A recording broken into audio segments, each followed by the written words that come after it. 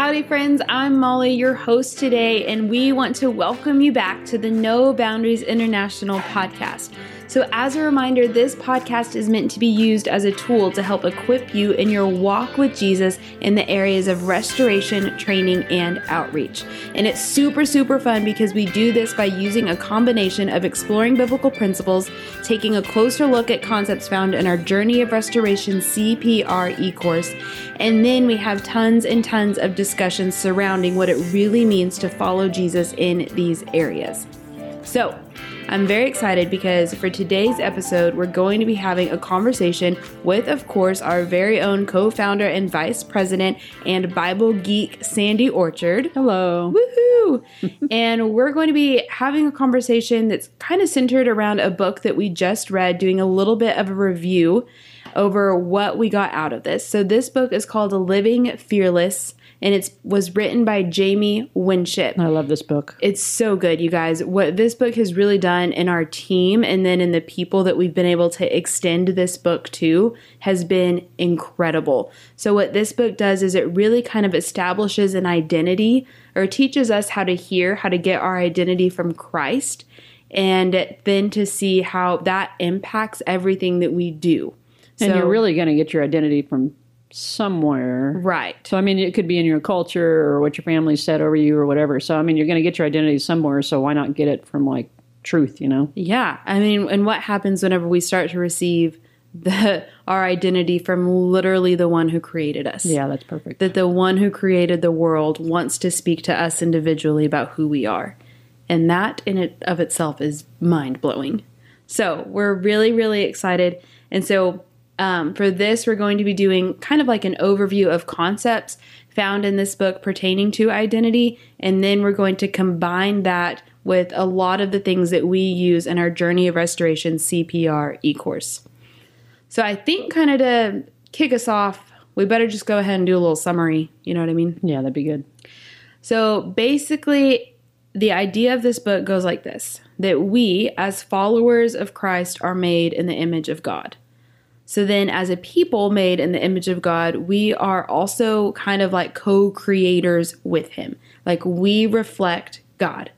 And so with that, there is this inside of us, a unique identity that has been literally wired into us by God himself. So the idea is that then when we know and we walk in this true identity given to us, that it impacts the world we live in for the better by bringing in the kingdom of heaven. So we know that Jesus operated in the fullness of his identity as the beloved Son of God. And just like Jesus, we all have true identity in him. But there's also something that God calls each of us in the kingdom. So what happens then? This book kind of establishes that, but then talks about what happens in our lives when things keep us from operating in our true identity. That sometimes things happen to us and we react in a way of self-protection, and then we end up putting on these false selves or these false identities.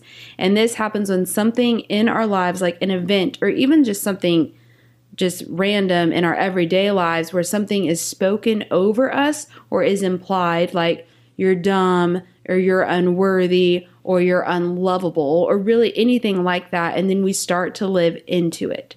And so when we do this, we're taking on a false identity, meaning this is not the one that came from God. And when we do that, we let it hinder us from ever really knowing who we are or what we're called to do. And so really what this book does is it invites the reader to learn how to hear from God, how to drop their false identities, and then how to pick up their true ones, and then how to walk in it. And what I really, even on a personal, especially on a personal level, what this book has done has been awesome. And for me, there's some reflections as you read the book that just has you kind of ask yourselves, is there any area that you're not living in truth? Is there any area that you're operating under a false identity? And then he invites the reader to ask God, what does he call you? And so just to give a little bit of an example before we jump into it, on my end, I know whenever we got to the place of what are the false identities that you're carrying, that I was carrying around this false identity of destroyer, that I destroy people, places, and things. And just throughout... Because of your actions in the past? Yes, because of my actions in the past, or because of things that I've done or that have been done to me, that you just kind of think that you're just destroy everything. And so wherever it comes from somewhere, like you said. And so then what happened is then I would live into it. And so because you believed it. Because I believed it. You agreed with it, yeah. I agreed with it. And so then I live into it. And even if that living into it means having to prove that you're not it, that's still a way of living into it, because you're still having to be your own self-protector in it. And so then when I asked God... Which is something you're going to introduce that question in a little bit. So just hang on. So at the end, we'll do that. Yeah. But so then when I asked God what my true identity was, he called me a reclamator. A what? A reclamator. Which you can kind of get from the word that means reclaiming something. Oh, okay, yeah. And so I'd never heard that word, though, like Did you have to look it up in the dictionary? Yes, I did. And I looked it up, and it said in there clear as day, a person, thing, or device that reclaims something, especially usable soil or usable soil elements from unusable soil. Really? And I think... And what's your degree in again? Like your college degree? What is that again? Water resources and soil science. Oh, how cool is that? And how cool is that? And so whenever God speaks your identity to you, you can kind of see in your life, like you can go back and see all the ways that's who I always was. And it's really fun now because the soil that we talk about in No Boundaries, or the soil of the Bible, when God's talking to you about soil, it's like the soil of your heart, the or your soil mind. of your heart, the soil of your mind. And then this is what we do all the time. We get to work with people in doing their soil or their heart or mind revamping and reclaiming those places That's a pretty in their cool mind that have been lost. That's a pretty cool name there, Molly. I know. And I think it sounds very much like a superhero, like she's a reclamator. So all that to say is that... But really, I mean, if you had thought to yourself, I wonder what my identity is and my purpose in life, would you have used that word? Never. Did you have Never. I mean, it sounds like it's not even something you would use in your everyday conversation, Right. So, I mean, it just has to be from God, Right. And that's what, whenever it's from God, I mean, it does something in you. And then how you look at the world completely changes. Because then you're coming from your identity into every environment. And you're making those decisions based on that. Not coming to get it. Yeah. You know what I mean? So, and we're going to jump into all of that now, but I just wanted to give the listeners kind of an example so that they have something that they can kind of follow. Yeah. So, the book really starts off talking about how we truly are created to walk in our identity. And Jamie Winship writes it like this. He says, "Scripturally speaking, true identity is received from God and community through the intuitive mind and prayer. The counterfeit of Christ-centered identity is radical individualism. Radical individualism is a self-generated and subjective and leads only to internal and external conflict. Contrarily, true identity is the essence of who you are, gifted to you by God and meant to be discovered in relationship with Him.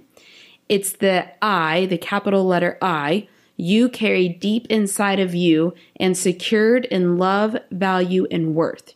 Your unique and true identity is meant to bless the world." Meaning that then, this is no longer the quote, that's the end of the quote. But meaning that then, when we walk in our true identity, that it's meant to bless the people around us. So I think the question, Sandy, is in how is it that we keep discovering who we are and then what our purpose is, not even just in Christ, but also in our everyday lives? I think that's a huge question that everybody asks sometime in their life. What's my purpose? Why am I here? Why am I here? What's my purpose here? Why did God make me? Why am I on this earth? And actually, I guess in Barna studies, that's the number one questions that people would love to ask God if they were face to face with Him. And so just want to go down that trail just a little bit. Yeah. And so what I'm about to tell you actually is like from a podcast that I heard. It was super, super good. And I'll put the link in the show notes, but it's from Dutch Sheets. And he had a podcast, which is also on YouTube, called Broken No More. And actually, I'm just going to give you like just a little sliver of the whole thing because it's really very thorough and it covers a lot of different points. And it's really, really good. I would encourage anybody to listen to that. But he was kind of asked, and I'll paraphrase the question, like, how would you counsel people that have gone through great trauma? And like, don't you have great condemnation for them for the poor decisions they made? That sort of a question. And so Dutch Sheets actually gave this answer, and he's starting off the answer with, he quotes Romans 8:28, and it's a verse that so many of us know, and it says, "And we know in all things God works for the good of those who love him, who have been called according to his purpose." And so I know just like, in my past life, running around with other Christians, I've heard that phrase, that verse used a lot, but it's kind of always in the context of like they've gone through a difficult season in their life or a challenge that's in front of them, and it's kind of like, well, a real weak, I'm sure that God's going to work this thing out for the good, and it doesn't sound very confidence building, So, and really the question that he poses out there is, well, God will make something good out of this, something positive, but I just don't know how he's going to work it out. And so that's really not it. The essence is so much bigger. And so as far as that verse, we want to focus on like the part where it says, for who are called according to his purpose, meaning us as followers of Christ. And so what does that mean?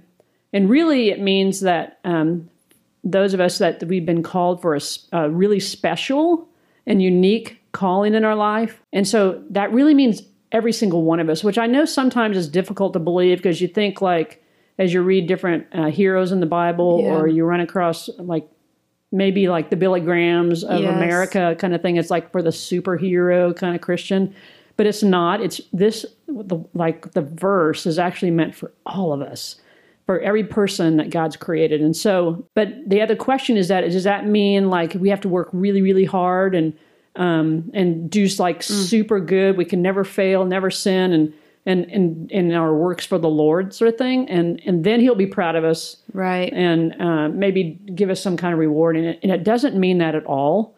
And so we want to really focus like in that verse when he talks about his purpose, and that word purpose in the Greek means prothesis. It's the literal translation means, it's like a thesis. Like, I mean, I know, Molly, you went to college, and so it's like you've been given this assignment to write out a thesis or a big giant report. And so you've been, you take this concept that you want to explain and you research it and you think about it and you kind of like think about how you're going to explain it to somebody. And so after some thought and some prep, I mean, some good amount of time has gone into this and a lot of energy. You write this report about whatever you're trying to explain. And that's exactly what God does for us. And so it says in Psalms 139, it says, you have searched me and you know me. Like you really, really know me. You're my creator. You know me. It says in that, because of that, he says that he's the one who designed us. He's the one that created us. He's the one that put giftings in us. He's the one that put callings inside of us. He knew before we were ever born what he wanted us to be. And so each one of us, not just the superheroes, has a calling and a destiny. And so it's so much bigger than what we're thinking. And so even like if you go to Jeremiah 1:5, it says, before I formed you in the womb, I knew you. Before you were born, I set you apart, and I appointed you as a prophet for the nations. And so if you look at that verse, you might think, well, that's just Jeremiah. He was the special dude. You know, he's got all these giftings. He's the one. But that's for all of us, that God, he puts these callings and these giftings to set us apart, to look like Jesus, to act like Jesus, and do the things of Jesus. And he appoints us, just like it says in Jeremiah 1:5, he appoints us with that. And so each one of us has that calling to present Jesus well. Yeah. And just like he called you a reclamator, he's put certain gifts and qualities in you and skills in you that nobody else has. Yeah. But only God could do that. And so like I referenced a minute ago, in Psalms 139, for you created me in my inmost being, and you knitted me together in my mother's womb. And if you jump down to 16, for all the days were ordained for me and were written in your book. So there's that prothesis word, it written, like he wrote out this big thesis about you. Yeah. And he wrote out this big thesis about every single one of us. And I mean, that sounds kind of crazy because we're super one-dimensional. We're thinking like, okay, I've got an assignment today. I got to write this thesis. It's going to take me 4 hours and I've got to do this. Like if you think about the time behind that, but this is like a supernatural God that can do anything. He takes care of billions of people at once. Mm-hmm. But before he ever creates them, he has an idea of what they want. He wants them to be, what skills that he wants them to have, what kind of giftings and qualities that only he can put in a person. Mm. And that's what he puts in each one of us as a calling and a purpose. Yeah. And so that kind of gets back to the book of like, why were we created? What's our identity? And how to live in that. Because we're meant to. Yes. Like, and will you read that again? So with the definition of purpose. Of prothesis? Prothesis, but in the context of the scripture. So called according to the Romans 8. So in Romans 8:28, we said, and we know that in all things God works for the good of those who love him, who have been called according to his purpose. So called according to what he had originally in mind since the foundations of the earth that he researched, quote unquote, and knew and then placed in each of us, then what would be able to accomplish then that will or his kingdom on earth, like that each of us would get to play a part in. Yeah. As we walk your in little our bitty identity. part of looking like Jesus and bringing the kingdom of God onto the earth. That it was already planned out.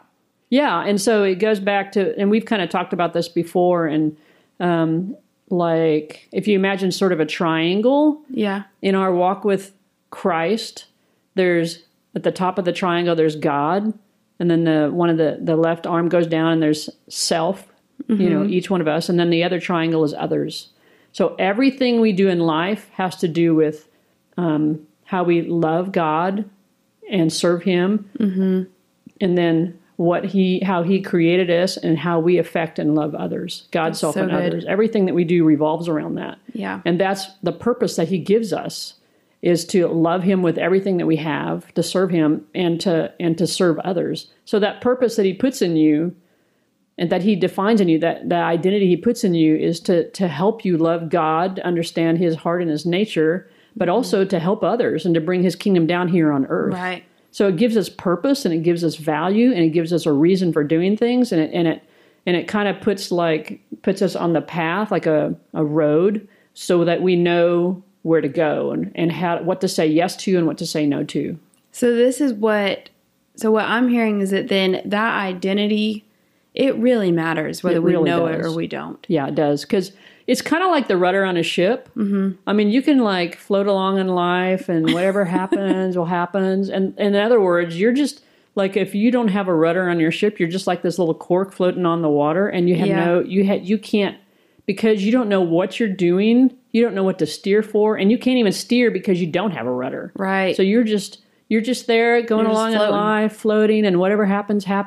And I mean, there's no intentionality in that whatsoever. And so that purpose, his purpose for our lives and what he calls us to, puts the rudder on our ship. And it helps us to know what to aim for. Yeah. And how to do that. And it becomes a real journey with Jesus, because it's not like he gave you the reclamator manual. Right. How do I do this? Hey, Molly, here's the manual for being a reclamator. This will tell you everything you need to know. I mean, we do have the Bible, which is highly important. We have to know the nature of God and what he's calling us to. But he doesn't just say, here's the user's manual of reclamator. Right. And here's what's going to happen in the future. Hey, all these things are going to happen, and here's what you should do to react. Yeah. It's very interesting because then... because he doesn't operate like that, because he's so relational. It's relationship. Because he wants to have that conversation with me in every environment or in everywhere I go and everything that I do. Mm-hmm. He wants to establish it from, because you're my reclamator, then from that place I can ask, so what do you want me to do about this? Yeah. Or what do you want me to know in this situation? Which are the two main questions that this book really highlights, is once you know your identity, then whenever you operate in that, you go into an environment and you're saying, God, what do you want me to know? And what do you want me to do? Yeah, those are, and if nothing else comes out of that book, if those two things, those two questions, and what's your identity, like what God calls you, which is what you're going to talk about. Yes. I mean, those are like huge value coming out of this book. Yeah. And I just love it. It's very important. And I can see then like how many people, go their whole lives and have no idea who they are. But, it's again, going back to what you were saying a second ago, if we had the Reclamator manual for you, like here's what's going to come, like when you get those, I don't know if you've ever seen those hugely thick books that comes with your car about how to repair the X, Y, and Z. I'm like not a mechanic, but, like it tells you you do the number 1, number 2, number 3, number 4. That'd be very overwhelming. Yes. But if you had the Reclamator manual, like, hey, Molly, here's what's going to happen down the line. 2 years from now, you're going to encounter this problem, and here's how you should react. Then you don't need God. Oh, yeah. You don't need the relationship. Right. Because then I already know how it's going to play out. Yeah. So you were absolutely right. It's super relational, and Jesus wants us to have the constant conversation with him, which some people call prayer, to have that constant tie to him. That's not a very good word, but the constantly looking to him and having that relational dialogue and relational dependence upon him. Yeah. And I think that then, another concept found in this Living Fearless book is that God will only talk to you in your true identity. Yeah, that's really good. That he will only talk to your true self. And so, the author, Jamie Winship, he takes us on this journey about how we get to our true identity and get to hearing from God. And that starts with confession about where we really are.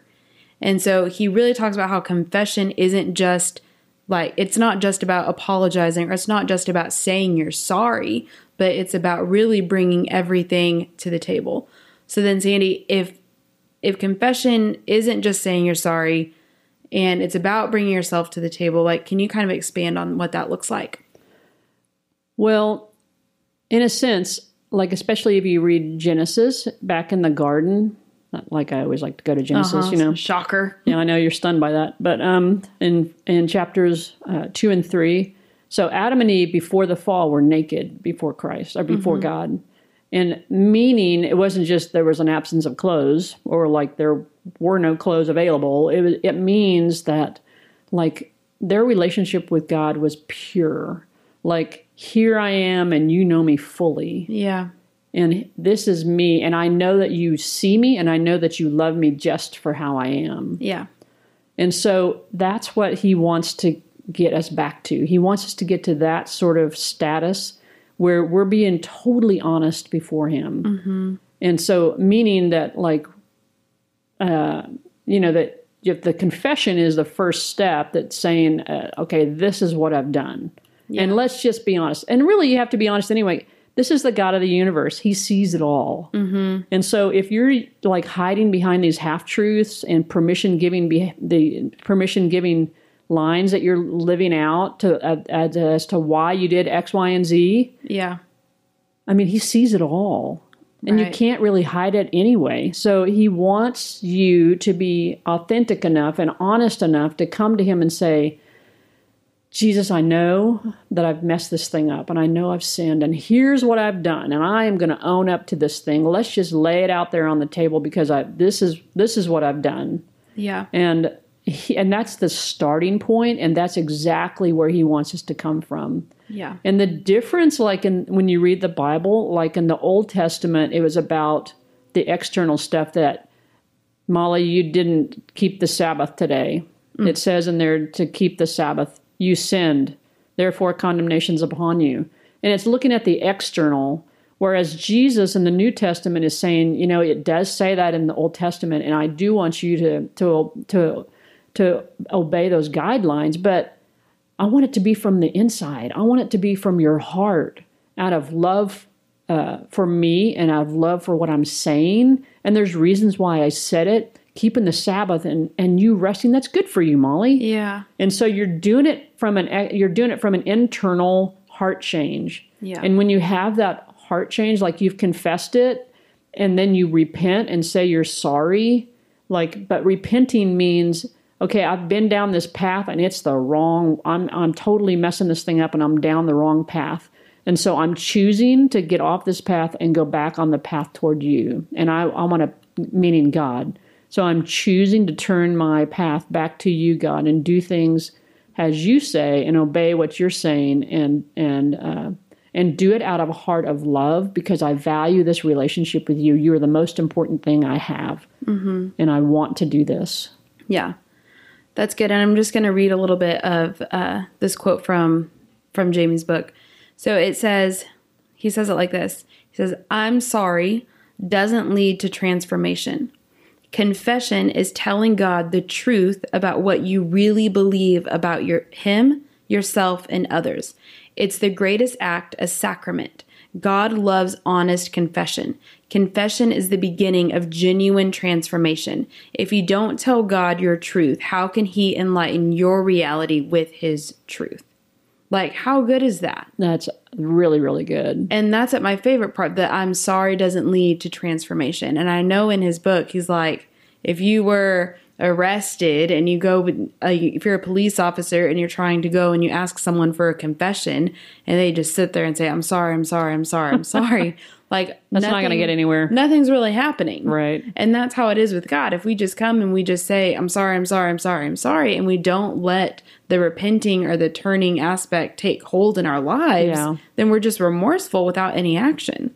And that just puts you in shame and fear and all of those other false selves that will build up around ourselves. And so then he also says, another quote from the book, he says, hiding the truth always makes you a slave. If you will not tell the truth, you're in bondage to the lie, the deception, and the rationalization. Don't apologize for your perceived reality. Tell the truth about it. That's confession. Remorse is not repentance. Confession activates repentance.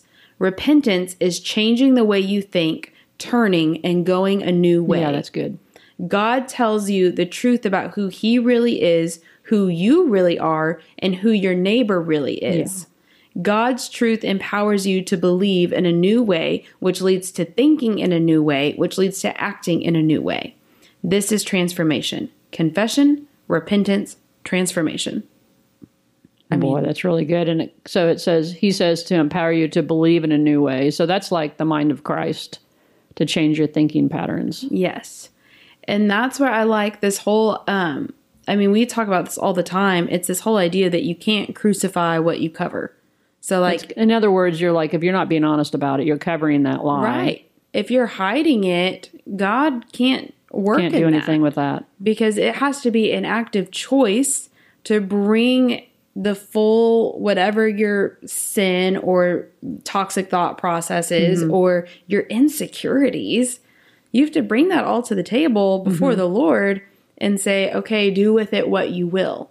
But then I like how it's he's the one who's doing something with it. You know, like he's the one making the exchange. We just get to like position ourselves to receive, to say, I want to give this to you. And in exchange, I want that perfect peace and that perfect joy that can only come from my true identity and resting in my true identity as you as my father and me as a receiving son or daughter. And really there has to be a surrender in that. Yeah. Like you have to be willing and open to stop the control aspect of it. Like, I'm going to control this thing. I'm the one in charge. Like there has to be a surrender behind that exchange that he wants to do with you. Because if you're hanging on to it, like you said, you can't crucify what you cover. So if you're like got this death grip on whatever that lie or that misrepresentation is, what you're holding on to, like you got this grip on there and you're not going to give it up, then he can't exchange it for anything. Right. So you have to surrender. Right. And when you have that grip on it, then you have to sustain it. Yeah, that's even harder. Take care of it. You have to cater to it. You have to figure out all of your environments to do whatever that is. And so it says right here, like, you're in bondage to it. Yeah. Like, you're a slave. Right. And In other words, we really have to bring our full selves to the table in the fullness of saying, here's all my stuff. I want to be back in that naked, vulnerable state before you, how it was always originally supposed to be, so that I can then receive from you my true self and receive what you're saying about my true identity. And I think, too, that in that process of surrendering, so sometimes, like, Jesus is going to bring things up in your life or your mind and say, hey, what about that one thing that you did, whether it was yesterday or 5 years ago? But he's kind. He's really, really kind. He could actually bring up the 3,000 things that you did all through your life. Hey, let's settle it right now. Let's settle the score. And it's overwhelming, you know. But he doesn't do that. He's really gentle and kind in how he does that. That he might bring up that one thing and, hey, let's just talk about this for a minute.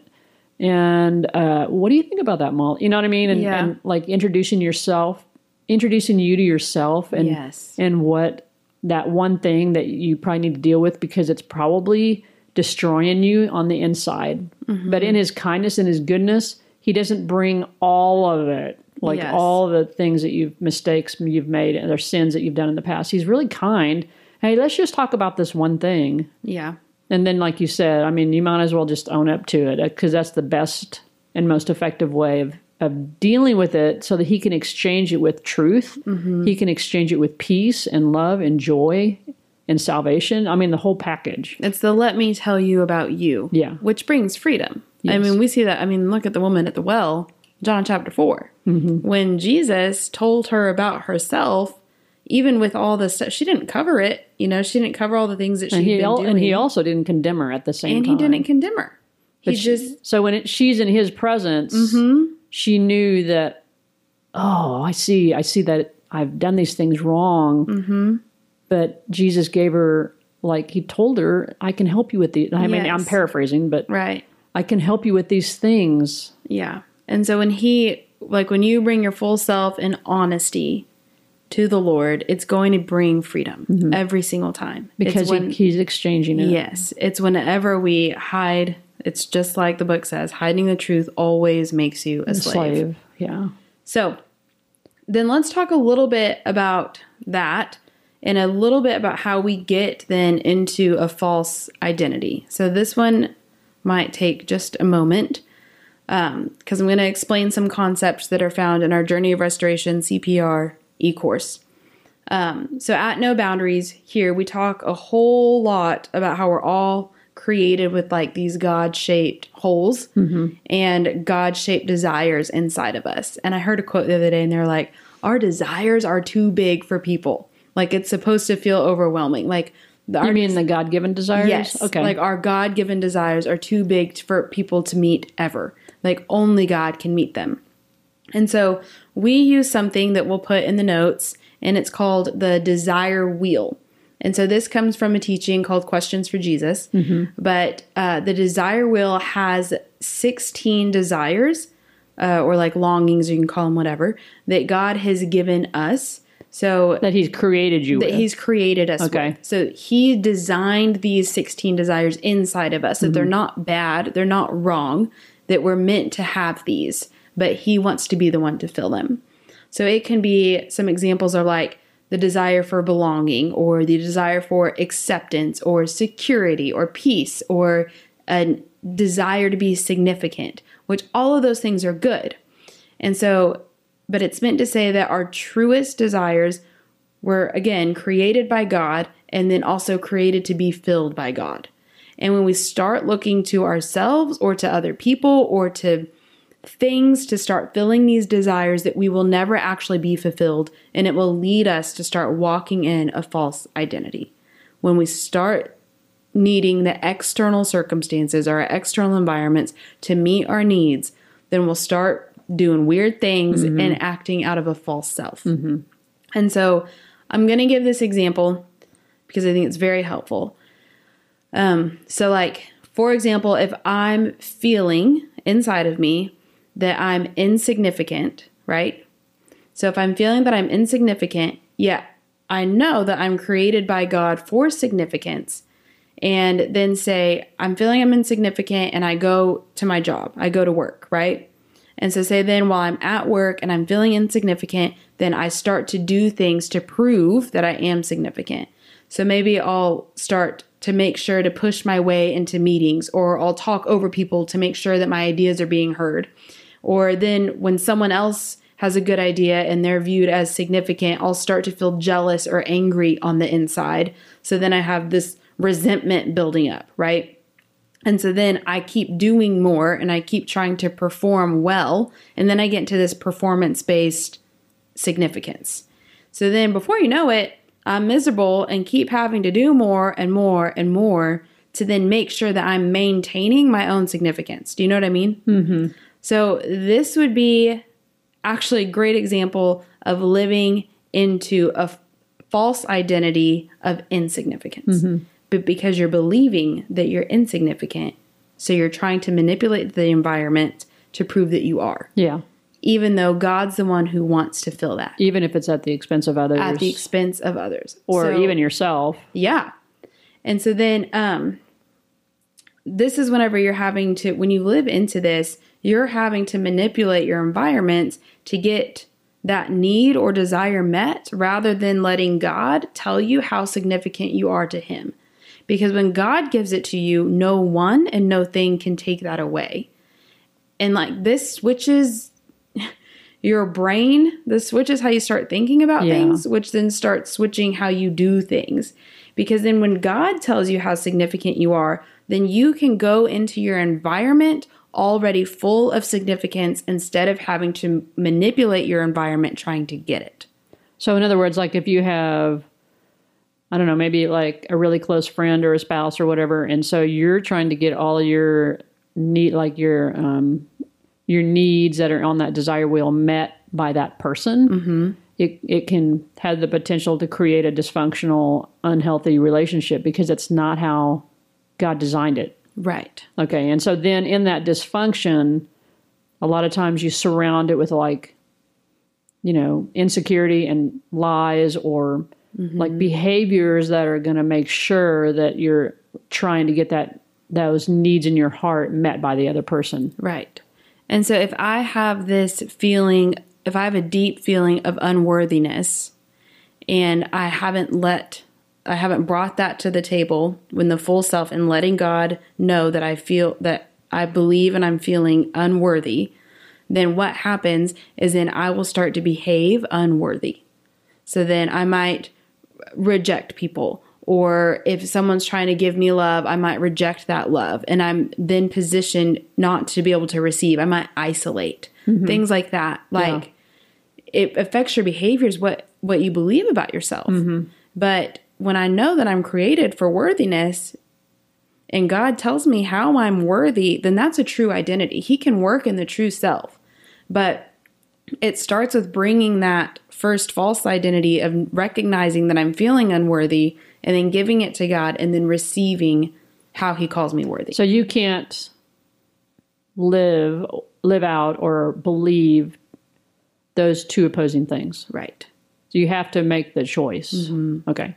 And it's a process. I mean, we'll be forever discovering the fullness of our identity in Him. Like so it'll just be like how you said, in those perfect timing and in relationship with Him, that He'll start to reveal things.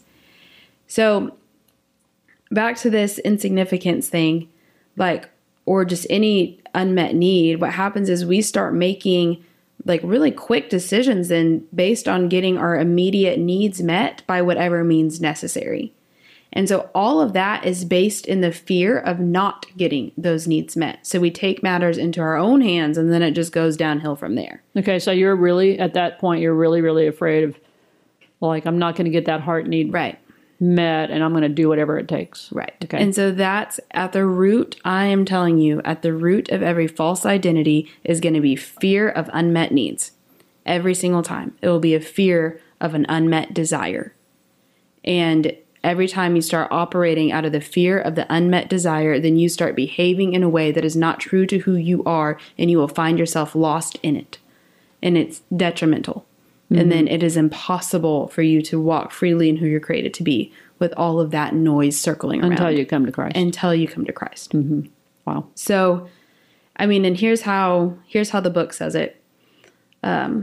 He writes, that's how the enemy works, tempting us to act in anger or fear without seeking wisdom from God.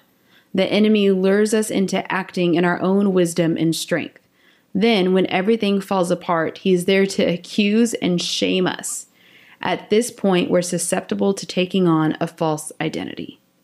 Yeah, and it's interesting how, like, when you start acting or believing that fear and it motivates you, and then it causes this protective behavior, like you're surrounding your decision by all the protective mechanisms that you have, you can end up like turning into sin.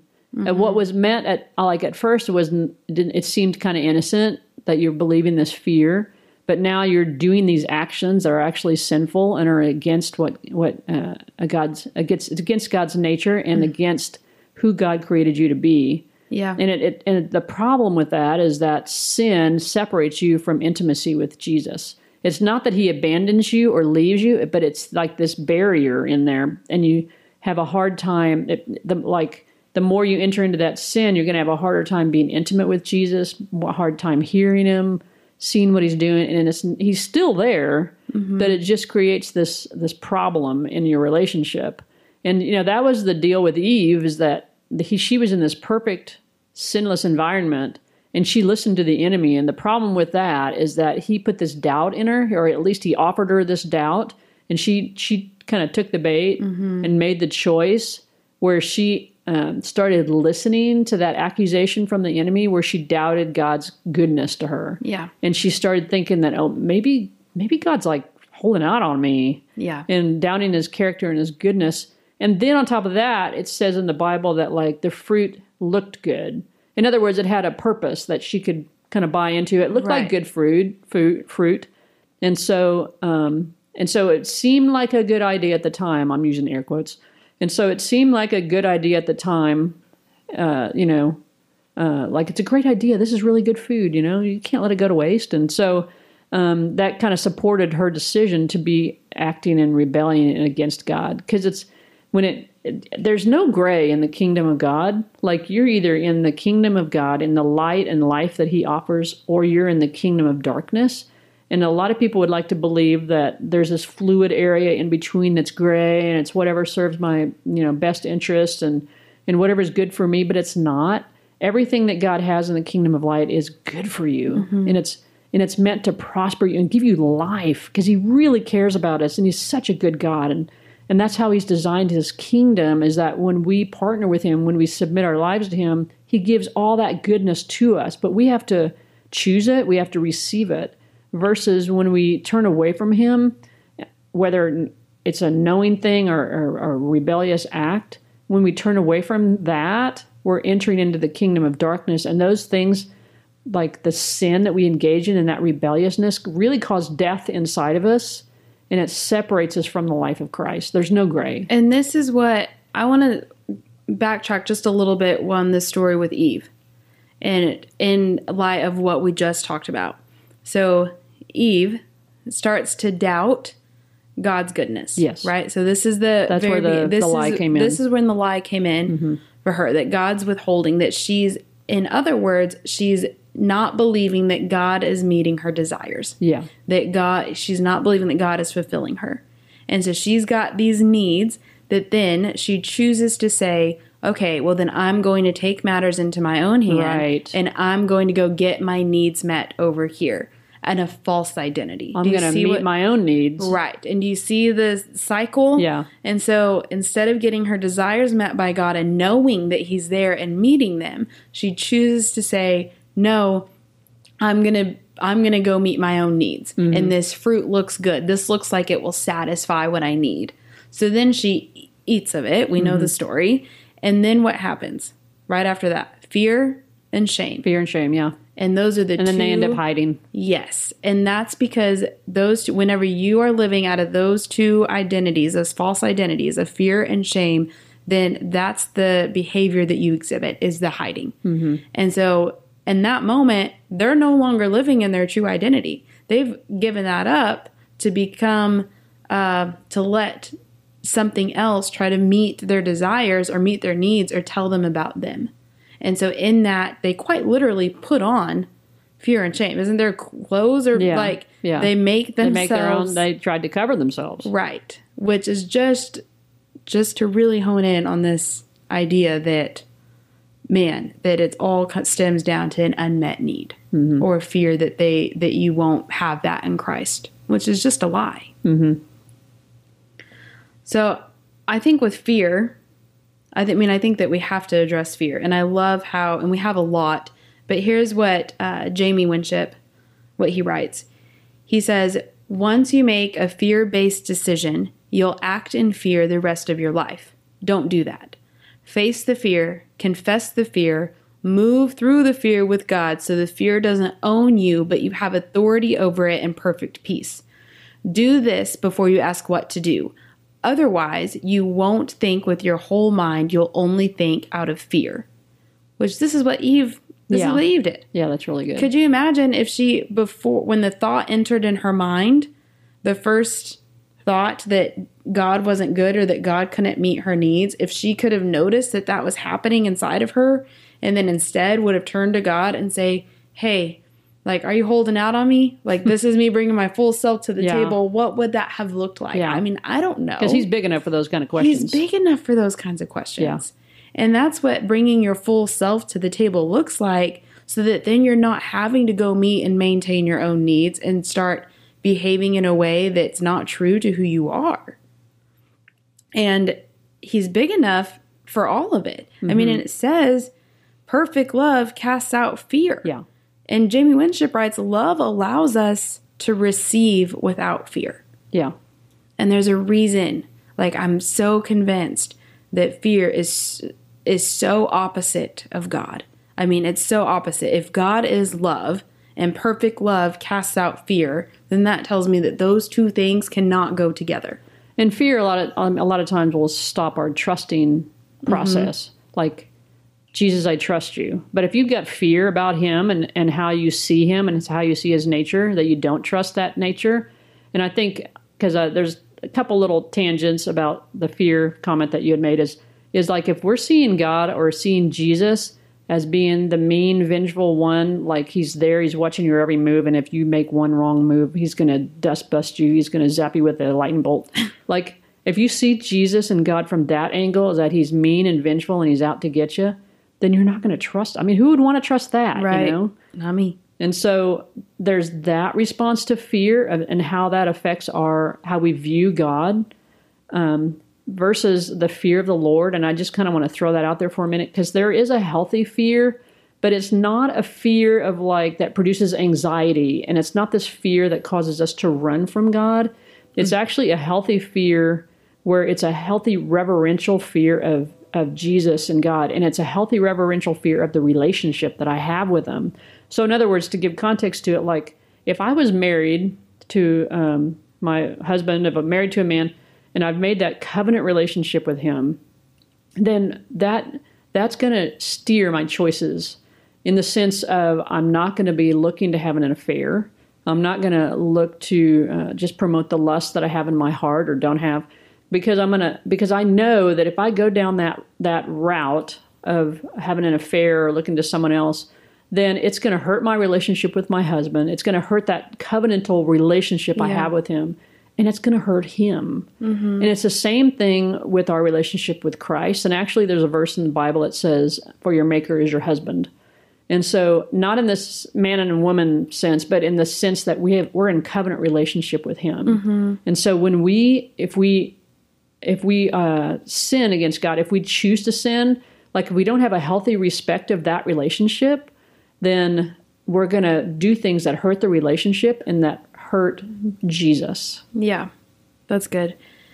That's really good, actually. And so that's where once you make one of those decisions, it's just that kind of rabbit hole that just keeps trailing. I mean, it just keeps snowballing to where it's unmanageable. And when you set like the consequences of sin, death, right? And so every time there's going to be consequences to not walking in who you're called to be.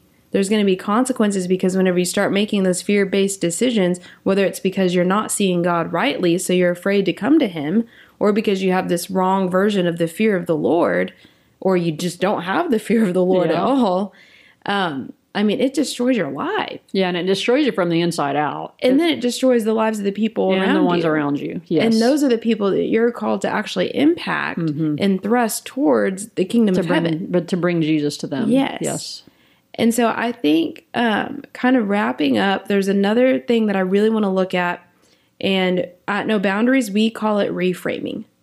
And so reframing is this idea of getting a new perspective. And it's really, really important whenever we're talking about identity, because what happens is there can be a moment in your life, and it can be big or little. It doesn't matter, quote unquote, big or little. And it's any time that something has come in and tried to put its false identity on you. And what reframing does is it takes you back to that place, and then you get Jesus's perspective, or you get the narrative of Jesus for that moment, so that you're not continuing to walk in that false identity. And it will take you back to maybe even sometimes the very first time that you felt that way and operated in that way. And then from there on, your entire life started making decisions out of that. And so reframing is super, super helpful. And we do it all the time here at No Boundaries. And you can find it if you want more in-depth conversation about reframing or teaching. You can find it in our Journey of Restoration CPR e-course in its session 11. And it's really good. It's really good. And reframing is what I think kind of where the rubber meets the road as far as in your walk with Christ, because no one wants to go back to things. Yeah. You know what I mean? But if you can bring it to the table and get rid of the anxiety beforehand is worse than the actually doing of it.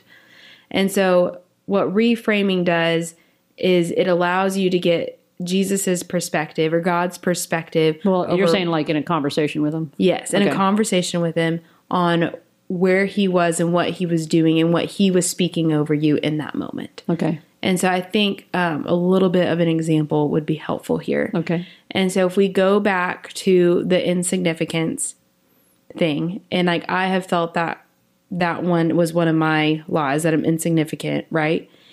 And if I asked Jesus, when was the first time that I felt insignificant? And he takes me back into when I'm in my kindergarten class and everyone else, the assignment was to draw something. And I guess I did it wrong, right? And so I went and I drew my paper like on the little squiggly lines, like mine looked different than everyone else's. Like I didn't understand what the assignment was. And so then mine doesn't get placed on the board because it's wrong. Okay. And so Tiny, how old are you? How old am I in kindergarten? 5? 5, yeah. And so to see the insignificance, meaning my paper doesn't get placed on the wall and I'm the only one who did it wrong. Do you know what I mean? Yeah. Then in that moment, and everyone's laughing at me, so then you're embarrassed. So there's shame. Yeah. So then there's shame, and then there's the fear of ever getting anything wrong ever again. And so that's whenever an identity of insignificance that's based in fear and shame is trying to enter in. And it's interesting, though, that you tell that story, because it's not like you were involved in some crime and there's been some horror, like, right. There's been bloodshed and people hurt. You know what I mean? It's like it was when you were 5. It was when you're 5. And you're in little kindergarten. And you don't even know it. And then you ended up carrying that for the rest of your life. That's pretty amazing. And you don't realize it. And so with reframing, it's beautiful because it'll take you back to the very first moment or the very first root if God highlights it. Yeah. And for me, it was in a classroom at 5 years old because I drew my paper wrong and I didn't get my paper on the board. But you kept hearing that lie all through life. Yes. But then all through life, I can see how, so I felt insignificant because I thought that was the message that I received. Whether that's what they were saying or not doesn't matter. That's whenever the enemy that's whispered how you perceived it, yeah, in my ear of you are insignificant and what you do. Like your paper has no significance and has no value to it. And so you're not contributing because you don't have anything to offer here. And if you internalize that, as a 5-year-old, and then you go through life making decisions out of that, it destroys things because that's not your true identity. Whenever what God wanted to say, when I say, God, where were you? And I can. And now is that part of the reframing process? So now we're back to reframing. So if I say, Jesus, where are you? Where is the first time that I learned that I was insignificant? He takes me back to that memory, and then I see it, and I say, okay, God, where were you? And what would you say to me at 5 years old who's feeling that?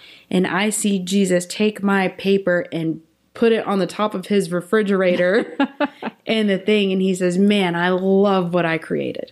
Like, I love this. Okay. And then he gets to go back in time because he's outside of time. Uh-huh. So he gets to go back and minister to 5-year-old Molly and saying, no. Like, actually, like, I've created you for so much more. You are so significant in the kingdom. And what you've done here is amazing.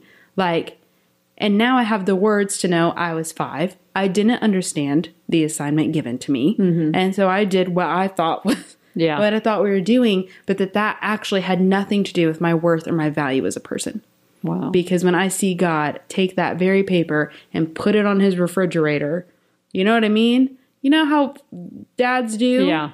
Or your parents do when the little kid makes the thing and they like it, so they hang it up. Yeah. And they're like, this is my kid. And that's what I got to hear. He was like, no, this is my kid. You have something to offer. And this is where it is in the kingdom. And you had to agree with that. And I had to agree with that. Otherwise, you're still believing the lie. All right. And so this is kind of the reframing process that we use at No Boundaries. And then in Jamie Winship's book, Living Fearless, he says it like this. He says, the memory remains the memory and part of the history of your life. But remembering with Jesus can change everything. He was there and wants you to know his perspective. This is revelation, and revelation always precedes transformation, and then you will know how to move into action. And I think that's interesting because it doesn't say, and that's what I was going to mention a minute ago. It wasn't that, now, Molly, I want you to forget that memory. Mm-hmm. Like, just destroy that memory because, like, it's not going to be of any value and just get rid of it.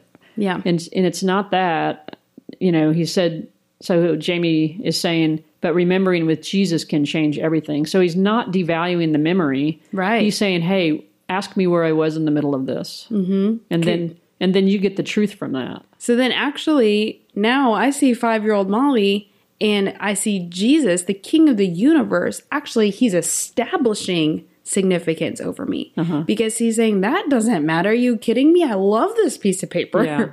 Like, he's actually establishing something inside of me that now you can choose to walk in.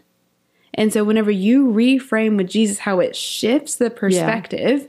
And that's everything, is that shift. And then it says, and then you will know how to move into action. Yeah. So then when I know then that God is calling me significance, and when I say, Jesus, how am I significant to you? And I have a picture of him taking my artwork and putting it on his refrigerator, then I'm coming from a place now of knowing I'm significant, and because he said it, not because my environment said it, but because he said it.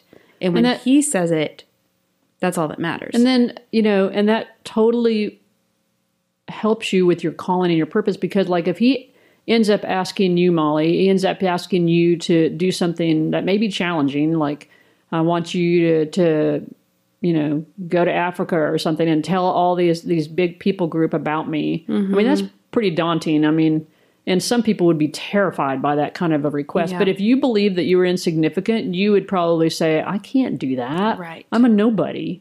Or on the other, right. So then, or on the other side of that you'd be going to have to prove that you are. Do you know what I mean? Like, to prove it can go that you are significant. Okay. Because at the end of the day, you have that desire. So either you're going to push it away because you believe you're insignificant, but either way, it's going to come out in your actions. Yeah. So both are the root of believing that you're insignificant. But a lot of times in that proving that you are significant, because I've seen this too, is that people kind of bully their way into something. Right. Because they're trying to prove it. When really you don't have to. I mean, if you know that you're if you know that you're significant with God, it becomes a real peaceful, gentle thing that you don't have to prove yourself. And so you'll either overperform at the expense of, you'll hurt people and yourself in the meantime. You'll overperform to prove it, or you'll isolate because you already know what's the point. Neither of those are the neither road. are good. Yeah. But what happens whenever I say, yes, I'd love to go to Africa because I know that God has said I'm significant. And here's what he says, that I'm significant in the kingdom, so much so that he has taken my piece of paper and he's put it on his refrigerator. And you're his favorite. And I'm his favorite. So then I'm going from a place of significance, not for significance. Yes, that's a good way to put it. And so then actually what I'm imparting into the room is significance because I'm full. Yeah. And then I'm operating in true identity. Do you see how that works? Yeah. That's really good. Then that's actually what I can help offer to other people. Yeah. Because I'm full. Yeah. And I know who God is. So you're not trying to pull that out of somebody else. Right. Because I don't and create this dysfunctional relationship, you know? Right. Yeah. And so then it's not going to matter how other people behave. It's not going to matter how people treat me. It's not going to matter if my paper was wrong and everyone else's was quote unquote right. Like, none of that will speak to my worth or speak to my significance as a child of God. And none of that will speak to my identity in him. And so then from that place, then I can approach every environment and every situation knowing who I am as a significant reclamator. Yeah. And instead of being fixated on yourself and being fixated on your need that's not being met, you can focus on other people and what God is telling you, how to share Jesus, how to share him with other people. So your focus can be on other people instead of being stuck on yourself. And I know that we only kind of touched on the how do we hear for our identities. And so, Sandy, I want you to talk a little bit about, just right quick, because Jesus had his identity and the disciples had their identities, but their individual giftings look different, right? Yeah, and that's one thing I really love about Jesus is that he's not a cookie cutter. So it's not like he has this cookie cutter shaped in a shape of a square, and everybody has to fit that square. You have to have certain callings and certain giftings. It's just that he's created everybody uniquely, and he. But in that uniqueness and in that even being different, because like me and you, Molly, are just so different. There's beauty in that, and that we get to carry Jesus in that. And so in that differentness, we can go to so many different atmospheres and so many different environments and bring Jesus to the mix, because it's not a cookie cutter thing.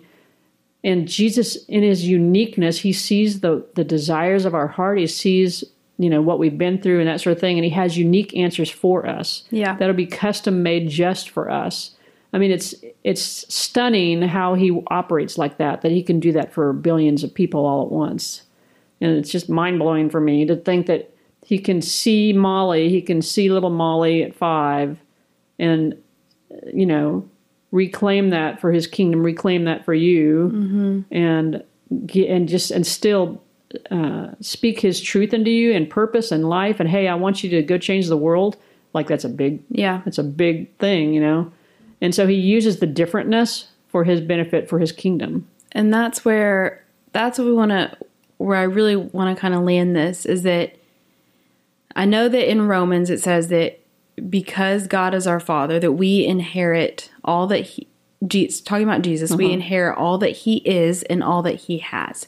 Meaning our identity is found in Christ. Yes. And in Christ alone.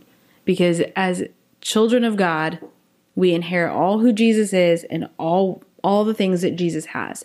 But if we accept it, and if we receive that, yeah, and then but from that place, then it will look a lot of different ways because we have different giftings. So then the identity when we say what identity does God speak over you? So if mine's reclamator, Sandy, you want to share yours? Oh, gosh, it's a little bit intimidating. But, so I really heard when I prayed that I was a discipler of nations. And that seems scary to me, in a sense. And so, but once you hear that, it really helps you make decisions to live that out. Yes. healthy, Christ-centered decisions. And so what I really want to drive home is that while we inherit all that Jesus is and all that Jesus has, and that our identity is Christ. Like that's our identity. But then whatever he calls us from that point might look different. So you might be discipler of nations and I might be a reclamator. Yeah. And so it's going to look different, but we have the same. Does that make sense? Yes. The same focus is to proclaim Christ, to go into all the world and proclaim the good news and that sort of thing. Yes. But it helps whenever we hear from God our identity, because then we know what we'll say yes to or what our part will be in it. And so I know Jamie Winship's, his is a militant peacemaker. Uh-huh. Like that was what God called him. He said, "You're my militant peacemaker." And so then he knew from an early age what jobs to say yes to, what jobs to say no to. So he's not going to go work at the grocery store or manage a restaurant, or because that's not in line with who he is. Yeah. So he decides to become a police officer, and it'll drive everything that we do. But then what the important thing is that then whenever you're presenting yourself to the world, you're coming from a place of identity, not coming for your identity. Yeah. And this is what this book does. Yeah. So, Sandy, any last parting thoughts? No, I think it's been a great conversation. Okay. Well, then let me just give a little recap. So here's what I am hearing.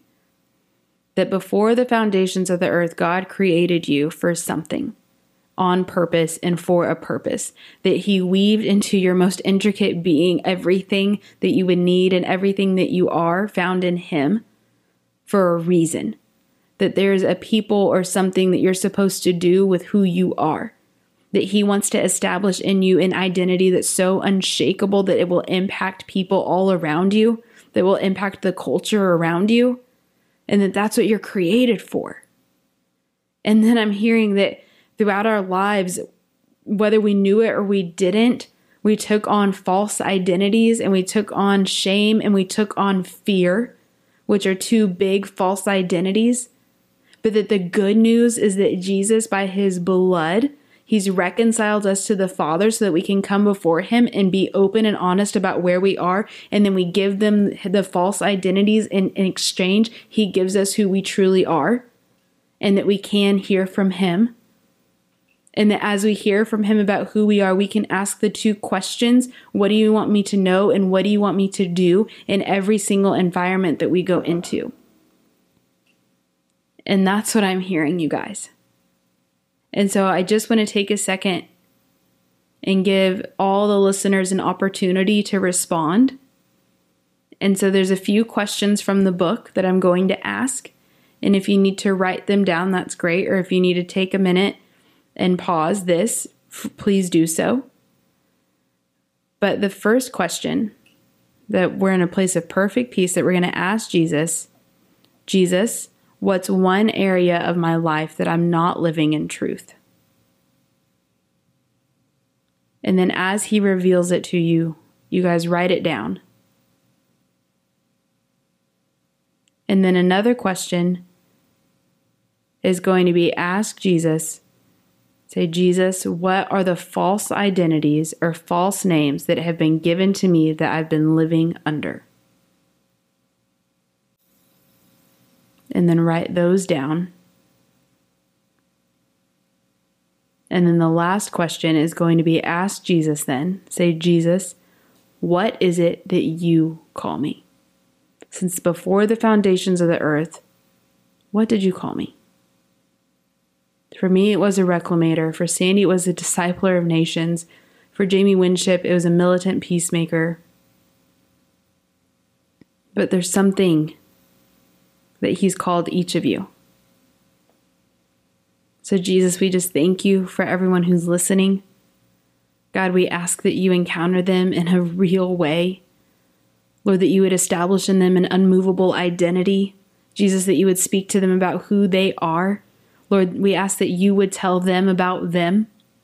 And Jesus, we just break off the false identities that we say that we want to choose to repent and leave those behind, that will turn to you and run towards you. Jesus, I ask for a courage and a boldness to lay every single thing on the table. And God, we thank you for the exchange. And I ask that you just exchange all the false identities for the true identity that you've given every single one of us. In Jesus' name. And also, as a side note, you guys, it's super helpful if you do this out loud in a group. So I know for us, like, we've read this book and we highly recommend it. And I highly recommend that you get with a group of people and we just take one day and we go through the book and we do the reflection questions together, because there's something, if secrecy is where shame and fear live, then getting everything on the table and uncovered, there's something super powerful about that. So we're praying for you guys. And once again, we recommend this book, and all of the resources that we mentioned will be found in the notes. So later, until next time. Bye. Bye.